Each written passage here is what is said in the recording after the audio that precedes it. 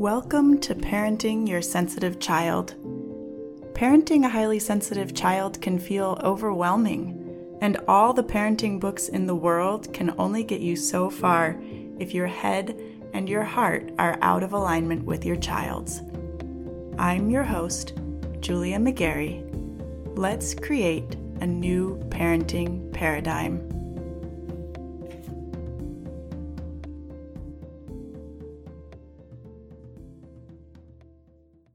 Throughout the month of November, I'm going to be sharing with you specific thoughts that run like lines of bad code and negatively impact my clients' experiences of parenting. These thoughts are pervasive. I'm not borrowing them from a specific client, but rather reporting on the experiences of many. So pay attention. These thoughts may be present for you too. Y'all ready? Let's dive in. Historically, adults have placed very high expectations on children. Kids were expected and in a lot of contexts and situations continue to be expected to behave. Our definition has shifted some. Today, it's not so much about children shrinking into the background and being seen but not heard, but there's still a very strong societal expectation for children to be respectful, to follow the rules, to listen the first time. They're supposed to line up when the bell rings and be quiet when adults are talking.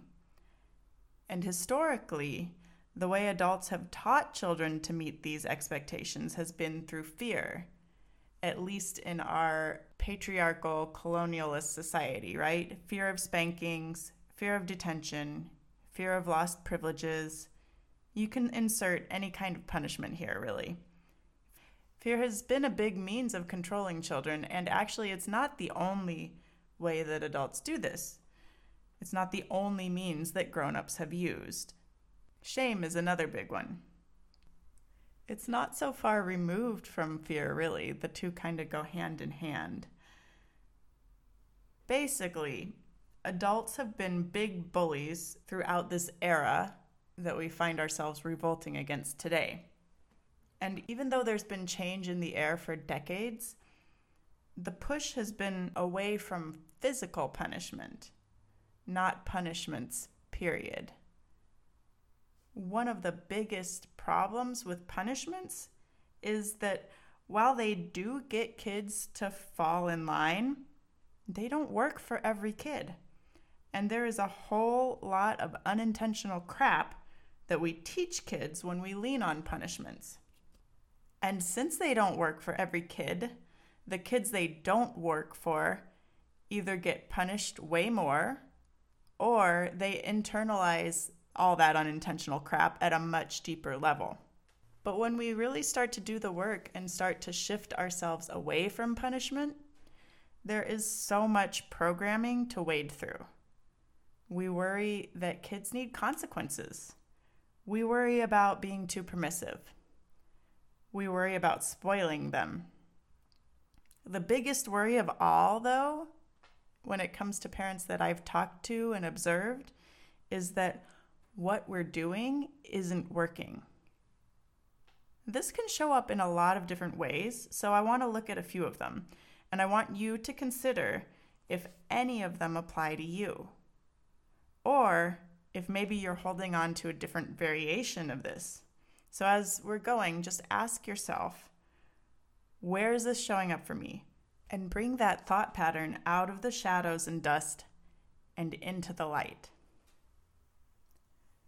This is so important because if you don't do this, and this thought keeps circulating under your radar, under the surface, it's going to sabotage your efforts to make change in your family.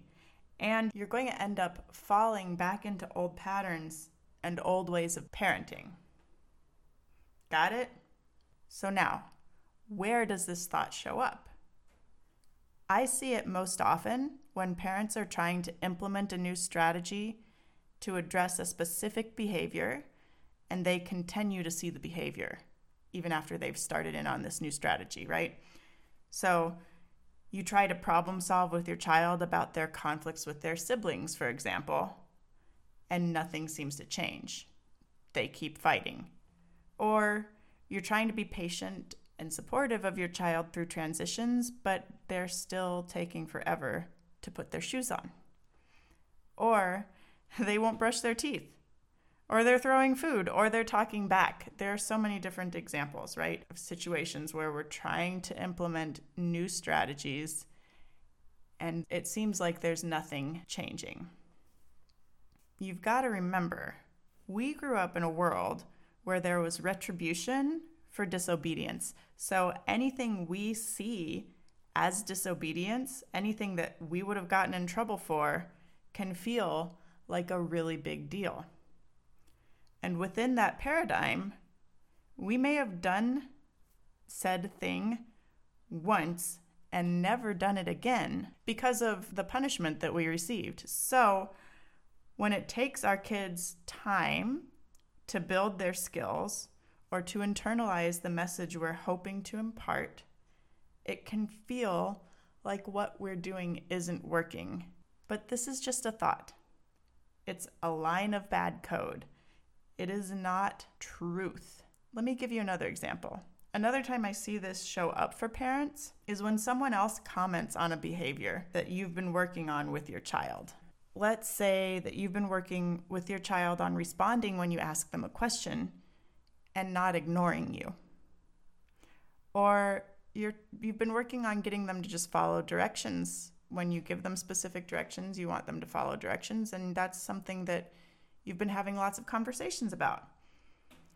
And then their teacher reaches out and tells you that they're not following directions consistently in class. We're going to go ahead and assume that they're a younger child, okay? And that this is a completely developmentally typical behavior, right? But for many parents, getting this kind of feedback sparks the thought, shit, it's not working. They're doing it at school too.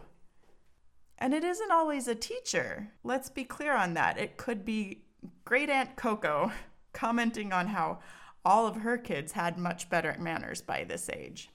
It can come from anywhere, really.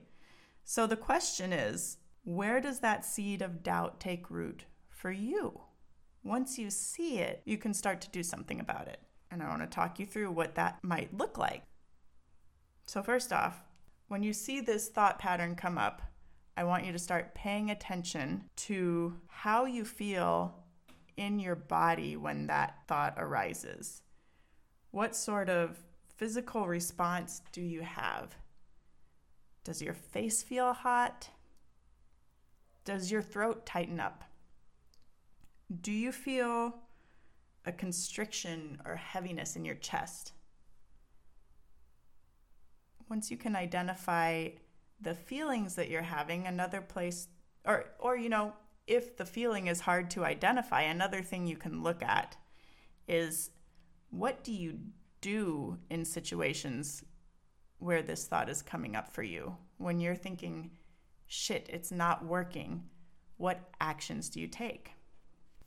Do you start to defend yourself? Do you spin out in worry? Do you yell?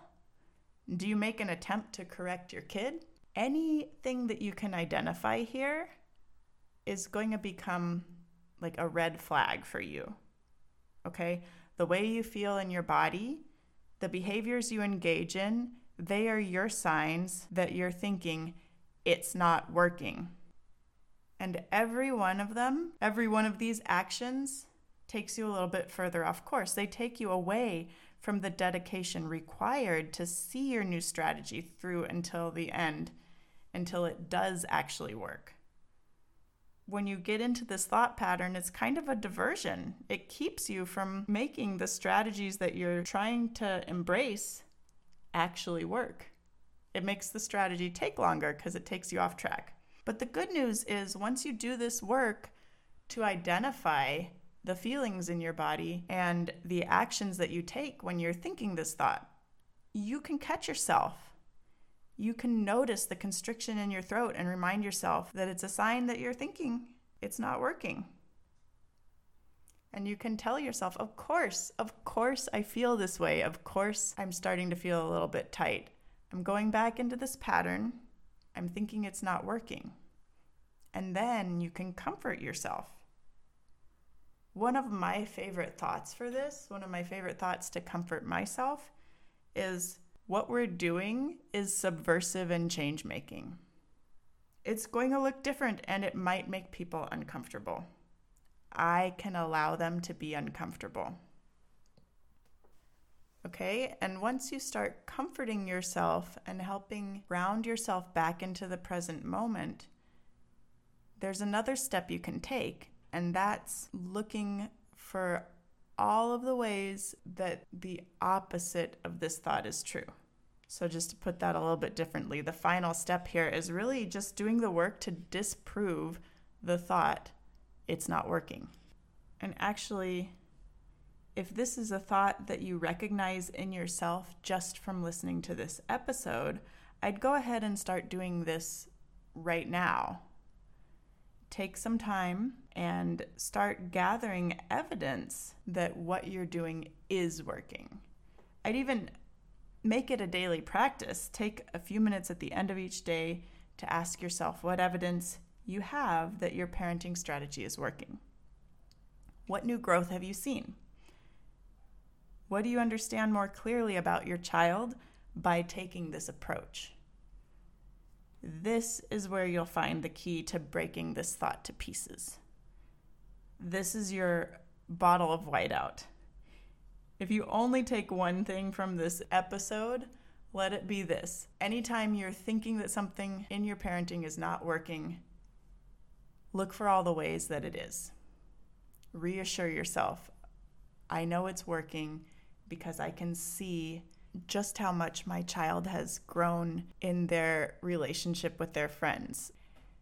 I can see that they're able to advocate for themselves in a way they weren't a month ago, and that they're able to take responsibility for their actions. They're able to listen to their friends. Look for all the little pieces of growth that you can find. Write them down every day. It can be the same thing over and over again. You just need to remind yourself that you are seeing growth, you are seeing change. This is a really powerful way of fighting that negativity bias that we all have. We're all so much more likely to remember what went wrong than we are to remember what went right. So when we're trying to keep ourselves steady and keep the faith in a new strategy that we don't have a whole lot of proof for yet, we haven't gotten to the finish line yet, we've got to keep looking for the ways that it is working, or we're going to talk ourselves out of it and toss it aside and end up doing things the same way we've always done. Okay? I hope that this has been really helpful for you. I know this is something that I think about a lot, and just exploring this within my own mind has been helpful for me. And I really hope that's true for you too.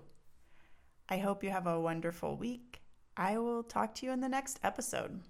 Do you feel like you're parenting 24/7 and you're still not sure your child is getting what they need? Are you ready to stop parenting reactively and start living in partnership with your sensitive child? Are you ready to reclaim time for yourself and time for your dreams?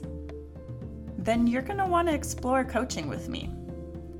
I help my clients tune out all the noise, better understand their kids, build a parenting strategy that meets their family's specific needs, and do the mindset work necessary to implement that strategy consistently without sacrificing themselves in the process. To get started, just head over to partnerpath.com, click on coaching, and get your free consultation set up. Let's get to know each other.